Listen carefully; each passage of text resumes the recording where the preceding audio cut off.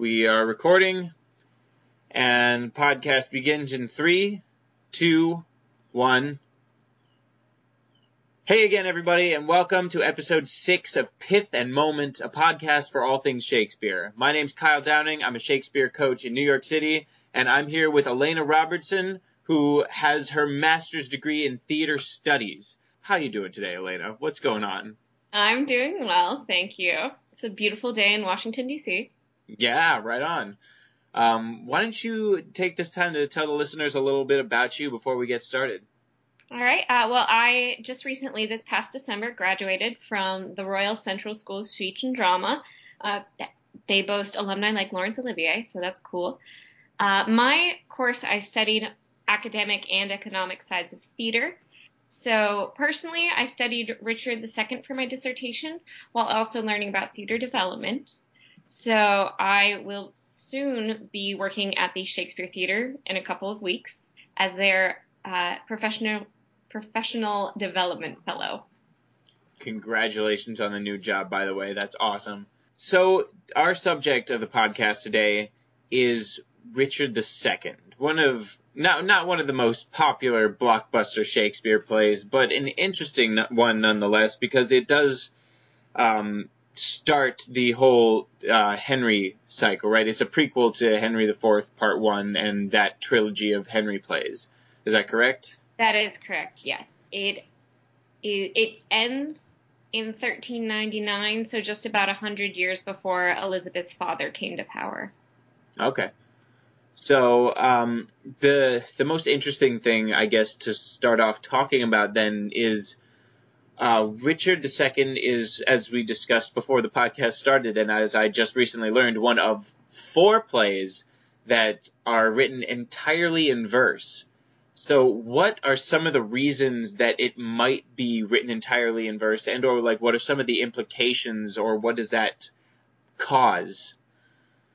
Well, it's there's no definite answer that you can find to that. Sure. What I have found is when I was doing my research on the play that the verse is used very specifically, and I think Shakespeare probably just did it to prove that he could, honestly. This was right after Marlowe debuted blank verse with Edward II. So, and this takes place just a few years after Edward II, well, Edward III and then Richard II. So I think Shakespeare just wanted to prove that he could do a play entirely in blank and rhyming verse. And there's a specific moment when, spoiler alert, when King Richard is killed, that the rest of the play is entirely in rhyming verse. Oh. It goes in about Act 5, Scene 3, I believe it is.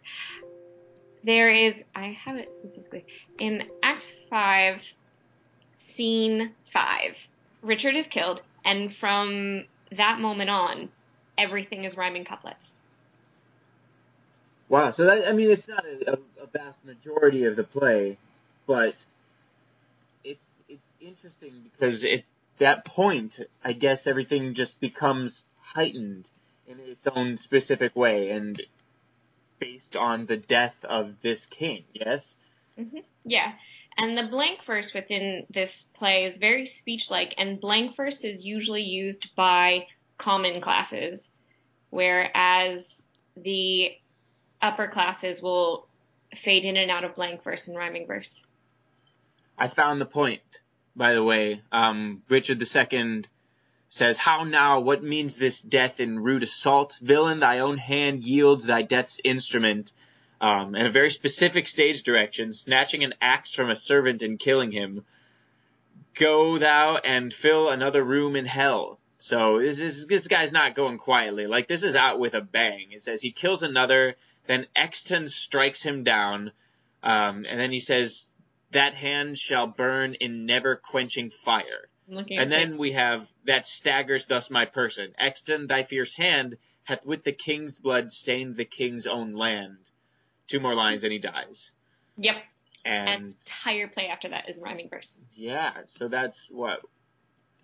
Yeah, basically all of Scene 6 at Windsor Castle, with Henry Bolingbroke, Northumberland, Lord Fitzwater, and Henry Percy, and Exton. So, interesting, because Shakespeare, first of all, Shakespeare uses blank verse with his noble characters, more often than not. And the prose is usually reserved for either less heightened moments or the less noble characters in the play.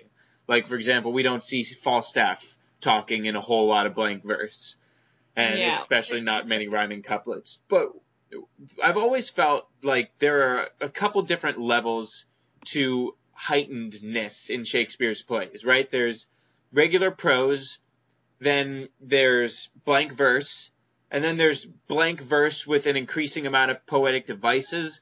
Like anytime I see a lot of like anaphora or hyperbaton or anadiplosis or any of those other various things, if you don't know what those words mean, you can look them up, hand list of rhetorical terms on Google. But anything that's littered with a lot of poetic devices, and then rhyming verse with a bunch of poetic devices is at the very top of that, I've always felt. So what does it tell us that all these noble characters are speaking in rhyming verse through the entire last act of the play? Well, rhyme was expected in the early modern era. Rhyme is not technically new. Mm-hmm. Shakespeare just made it a lot more, made sense of it, as it were. It's really just a device in a way so that he can specify and catch listeners' ear and let them know who is and where they stand, that sort of thing. Sure. I've always said that Shakespeare uses rhyme for two reasons. One was the heightened thing that I just mentioned earlier. Two, to signify an exit, or the end of a scene, or the end of a play. And obviously it's a little extreme to have the entire last scene of the play in heroic couplets, but it does bring the listeners, after a long play, it picks up the listener's attention, right? It catches the listener's ear, and it lets them know that maybe A, something is coming to a close, and B, there is something big expected to come after the end of the play. And that's my own personal speculation, based on what I know without any additional research about the play itself. Mm-hmm. But I don't know. I think this moment might be, I think it was Shakespeare's way of kind of letting an audience know that Henry is being false, if that makes sense. Because a lot of I feel like a lot of the rhyming verse is when he takes on this rhyming verse, Henry IV, after basically asking people to kill Richard II. And then Richard II comes in dead like he asked, but Right. he has to make sure that everyone knows that he didn't want this to happen. Yeah, I read a brief summary of this play to refresh myself before the show, and what the impression that I got was that he sort of ambiguously wishes for Richard's death around a bunch of people that he might know are willing to do it. But then when they actually do it, he has to make it politically clear that, I never actually asked these people to do this, in order to keep his political reputation clear. Yes. Because Richard is born into the royal line of succession, to kill him is going against God. Right. It has to abdicate his power and acknowledge Bolingbroke as his heir in Act 4, which, he's basically done with a knife to his back. But so he publicly says, all right, you're king, I'm not anymore, you're my heir. If Richard dies naturally in court, in prison, that's fine. But if he is killed and his body's brought to court, he's stabbed. So it's very clear that he has been killed for Henry. And Exton, I believe, says something along the lines of, I've done what you asked. That's not okay, and that could cause a revolt. So Henry has to basically say, this isn't what I asked. You killed a king. How could you do this? I'm going to go to Jerusalem now to cleanse my soul. Cool. Yeah, and actually, while you were talking about that, I pulled up the exact text. So Exton enters with persons bearing a coffin as a stage direction and says, "Great king, within this coffin I present thy buried fear.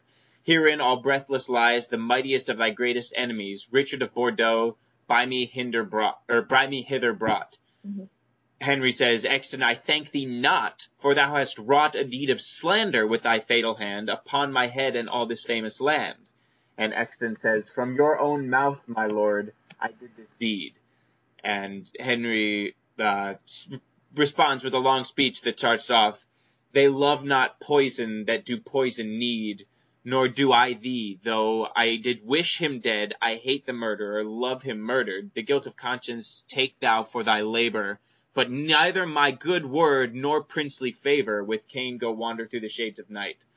So, wow, lots of poetic devices littered throughout there, including anadiplosis, an instance of that, and rhyming couplets throughout, of course, antithesis everywhere. But yeah, so it's basically he's alleviating himself of all responsibility, which I don't know seems. I mean, obviously it's manipulative, but it also seems kind of cowardly, you know. Well, he just took a kingdom by force. I mean, Richard wasn't doing well, and no one wanted Richard to be king, but it still doesn't make it right, if Mm-hmm. that makes sense. Yeah. So that's why Henry IV, that play, has a lot of inner turmoil for the king, because he's just dealing with this fact that he basically killed his cousin. Right. Whew. Man, politics in an age where you kill family is such a crazy thing to think about. One other thing I wanted to talk about with Richard II is the character himself, right? This character among Shakespeare's kings seems more on the irresponsible and greedy side. Can you talk to us just a little bit about your views on him as a character? Definitely. One of the interesting things about how Shakespeare wrote Richard, it was rumored that Richard did have tendencies towards men, as it were. So, but that's never proven. No one knows. And he's written a lot like Edward II in a way. He spends a lot of his money on his favorites, which is written about in the play.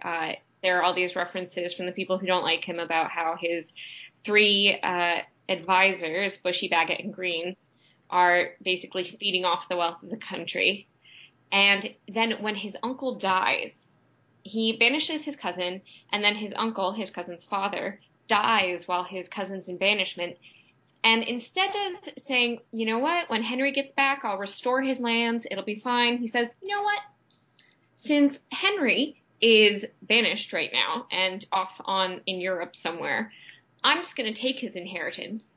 I'm going to take all his lands and all the money that his father has left behind for him, and I'm going to use it to furnish my Irish wars. And he does this right after Gaunt dies. It's really crass. His Uncle York comes in to say, your uncle just died. And he goes, oh, that sucks.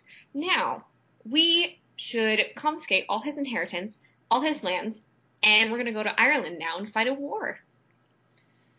So, obviously, Shakespeare's painting this king in a certain light, in a certain negative light at that. Who was the political figure at this time that this play might have been catered to? Do you have any idea? Oh, that's a tricky one. Well, it was Elizabeth I, and this is interesting. This play in 1578, Elizabeth is many times by her advisors referenced as Richard II, and a lot of people say to Elizabeth, like, be careful how you treat your citizens, be careful how you treat your advisors. You don't want to end up like Richard II.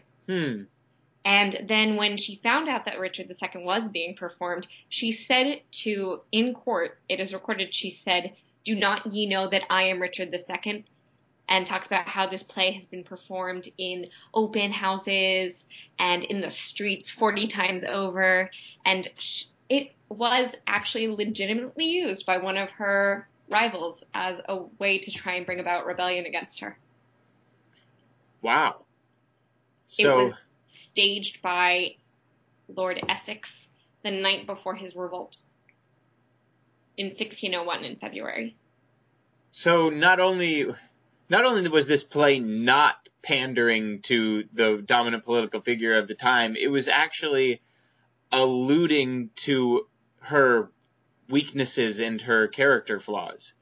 But the important part of it is, though, the plays after Richard II. If you look at the full tetralogy, from Richard II until Richard III, when Richard III is killed by Henry Tudor, her grandfather, it points to the fact that the line was interrupted and then things were brought to justice. Basically, that line was brought to justice by the murder of Richard III.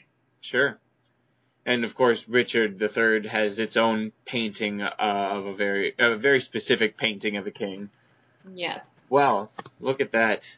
Are there any other challenges within the play or within the staging of the play or the production of the play or research in the play that you want to tell us about? Well, a lot.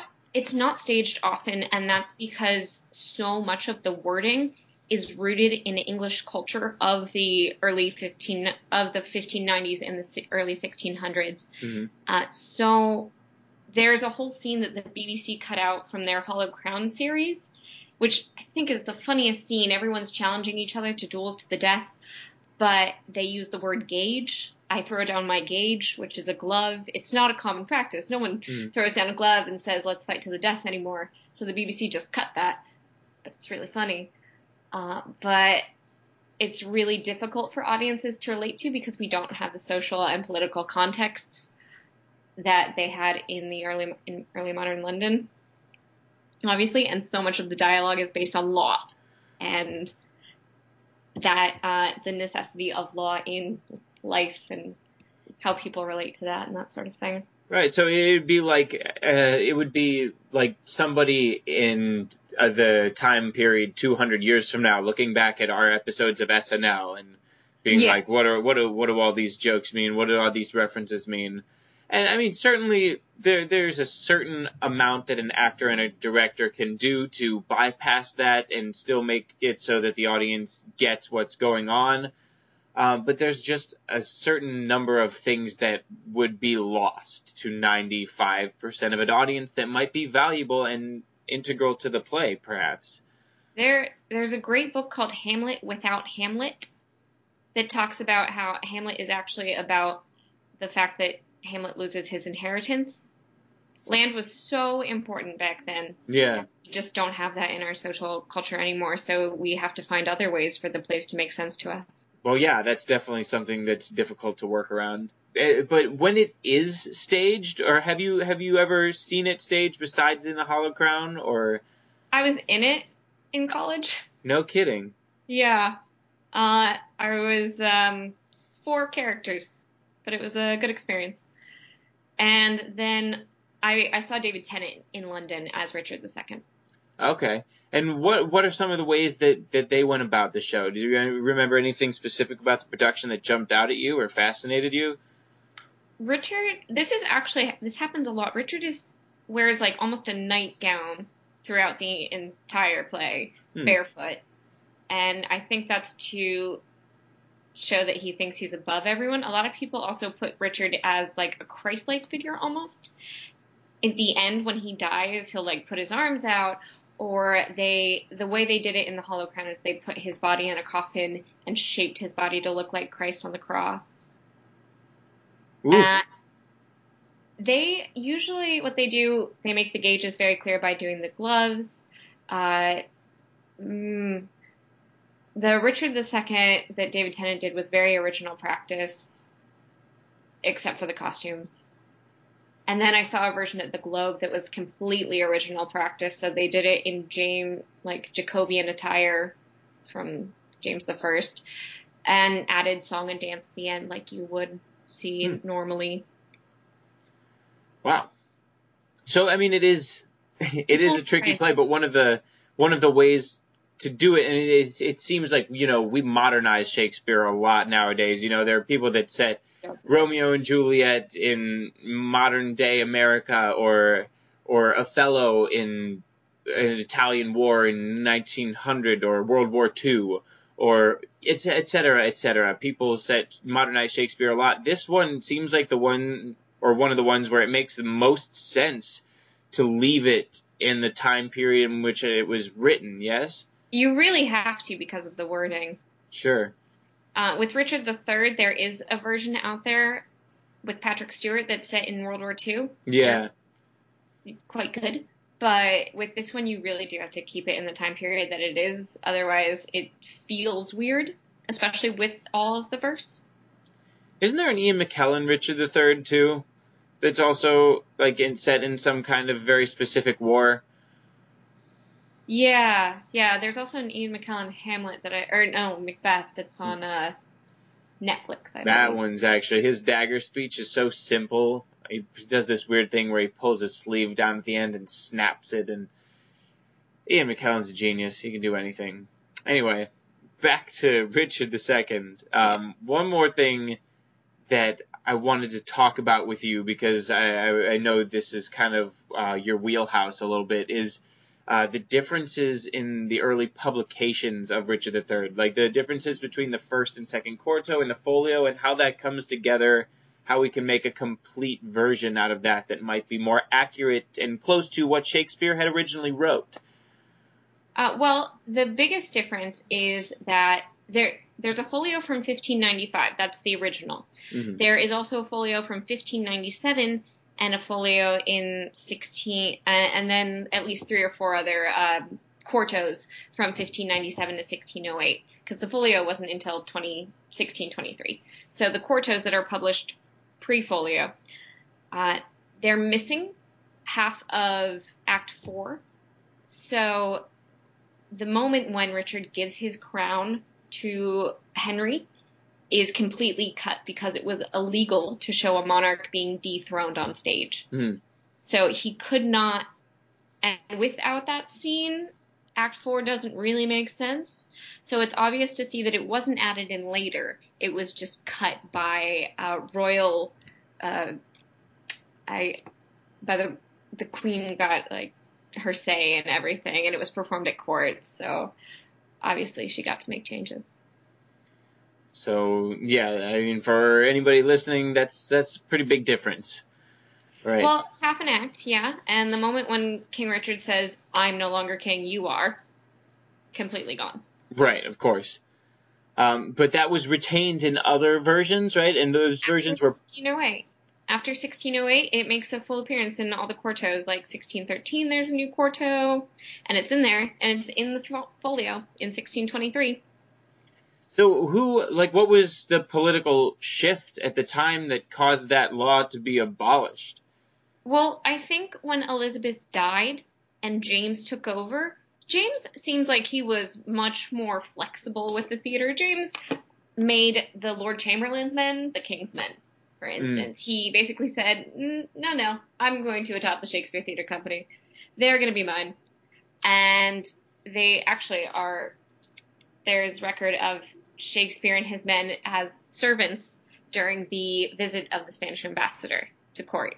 Wow. There's a painting that they're actually in. So I think when James came to power, he relaxed things just a little bit probably, and didn't feel threatened by the fact that Richard II was losing his crown on stage, because Sure. James didn't feel like he was Richard II, like Elizabeth felt she was. Mm-hmm. And that was probably the biggest change. Cool.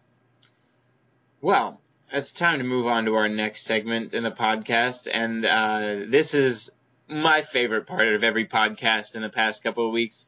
It's a game which this week is called Curtain Call. Oh, dear. Right? And I told Elena a little bit about how the game works for the podcast, so she knows what to expect, but she didn't have time to study because I sprung it on her. So basically, what I'm going to do is start listing off characters slowly, all from the same play, from obscure to lead/starring role, right? Okay. And the fewer guesses it takes you, or the fewer names it takes you to guess the play, the more points you get. So there are going to be 5 in each, right? And you will get 5 points if you guess it after the first one, all the way down to 0 points if you don't guess it at all. Okay. So, let's start with... Well, I'm not even gonna bother putting time on the clock. This isn't a time game. I just decided. Welcome to Pith and Moment, where I make up all the rules all the time spontaneously. So, the first starts with Friar John. I want to say Romeo and Juliet. But... Wow, number 1. Okay. That was correct. Romeo and Juliet is the answer. All right, moving on.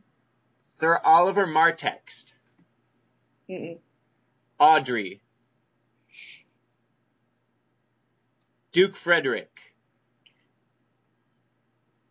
Jaques.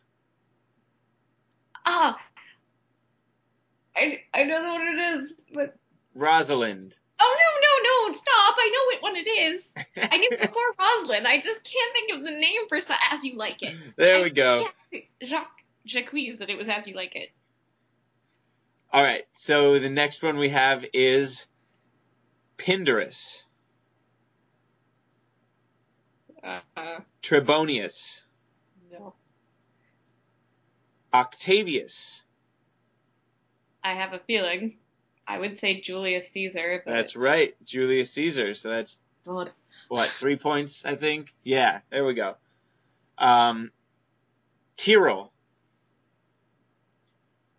Richmond. I'm gonna know this, but I don't know it yet. Give me one more.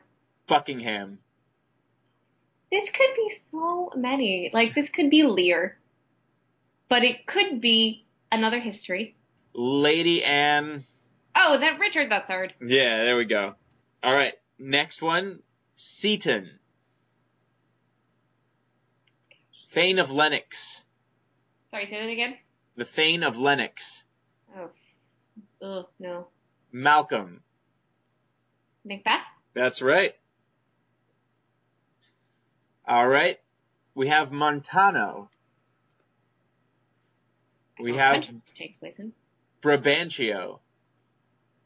Not gentlemen. No, we have Emilia. Amelia. Is this Merchant of Venice? No, but there is an Emilia in Merchant of Venice. Am I right? Or there's an Emilia in some other play. Gosh, Italy. Always Italy. Ah. It is Italy. Give me one more. Cassio. Cassio. You know what? I do. What do I... Othello. Yep, there we go. Cassio's keyboard. Next one. Peace Blossom. Midsummer Night's Dream. There we go. That was fast. All right. Sir Eglamour. Oh, gosh. No. Lucetta. Or Lucetta. Launce. Oh. Is that Merchant of Venice? No, it's not. Oh, it sounds like it should be. Give me one more. It's also in Italy. We have Launce. We Sorry? have Sylvia. Sylvia. Oh, that's gentlemen. Yep. 2 gentlemen. Yeah, Sir Eglamour is the dude in the one scene that's like, hey, Sylvia, I'll help you out running into the woods and whatever, because we're really good friends, or whatever. Right. Yeah, a really random character that helps her get away, right? Yep. And that's the fun of this game. Next, this one's stupid hard, actually. I'm sorry. Bartholomew. Is this Much Ado About Nothing? No, it is not. There is a Bartholomew in that. Is there really?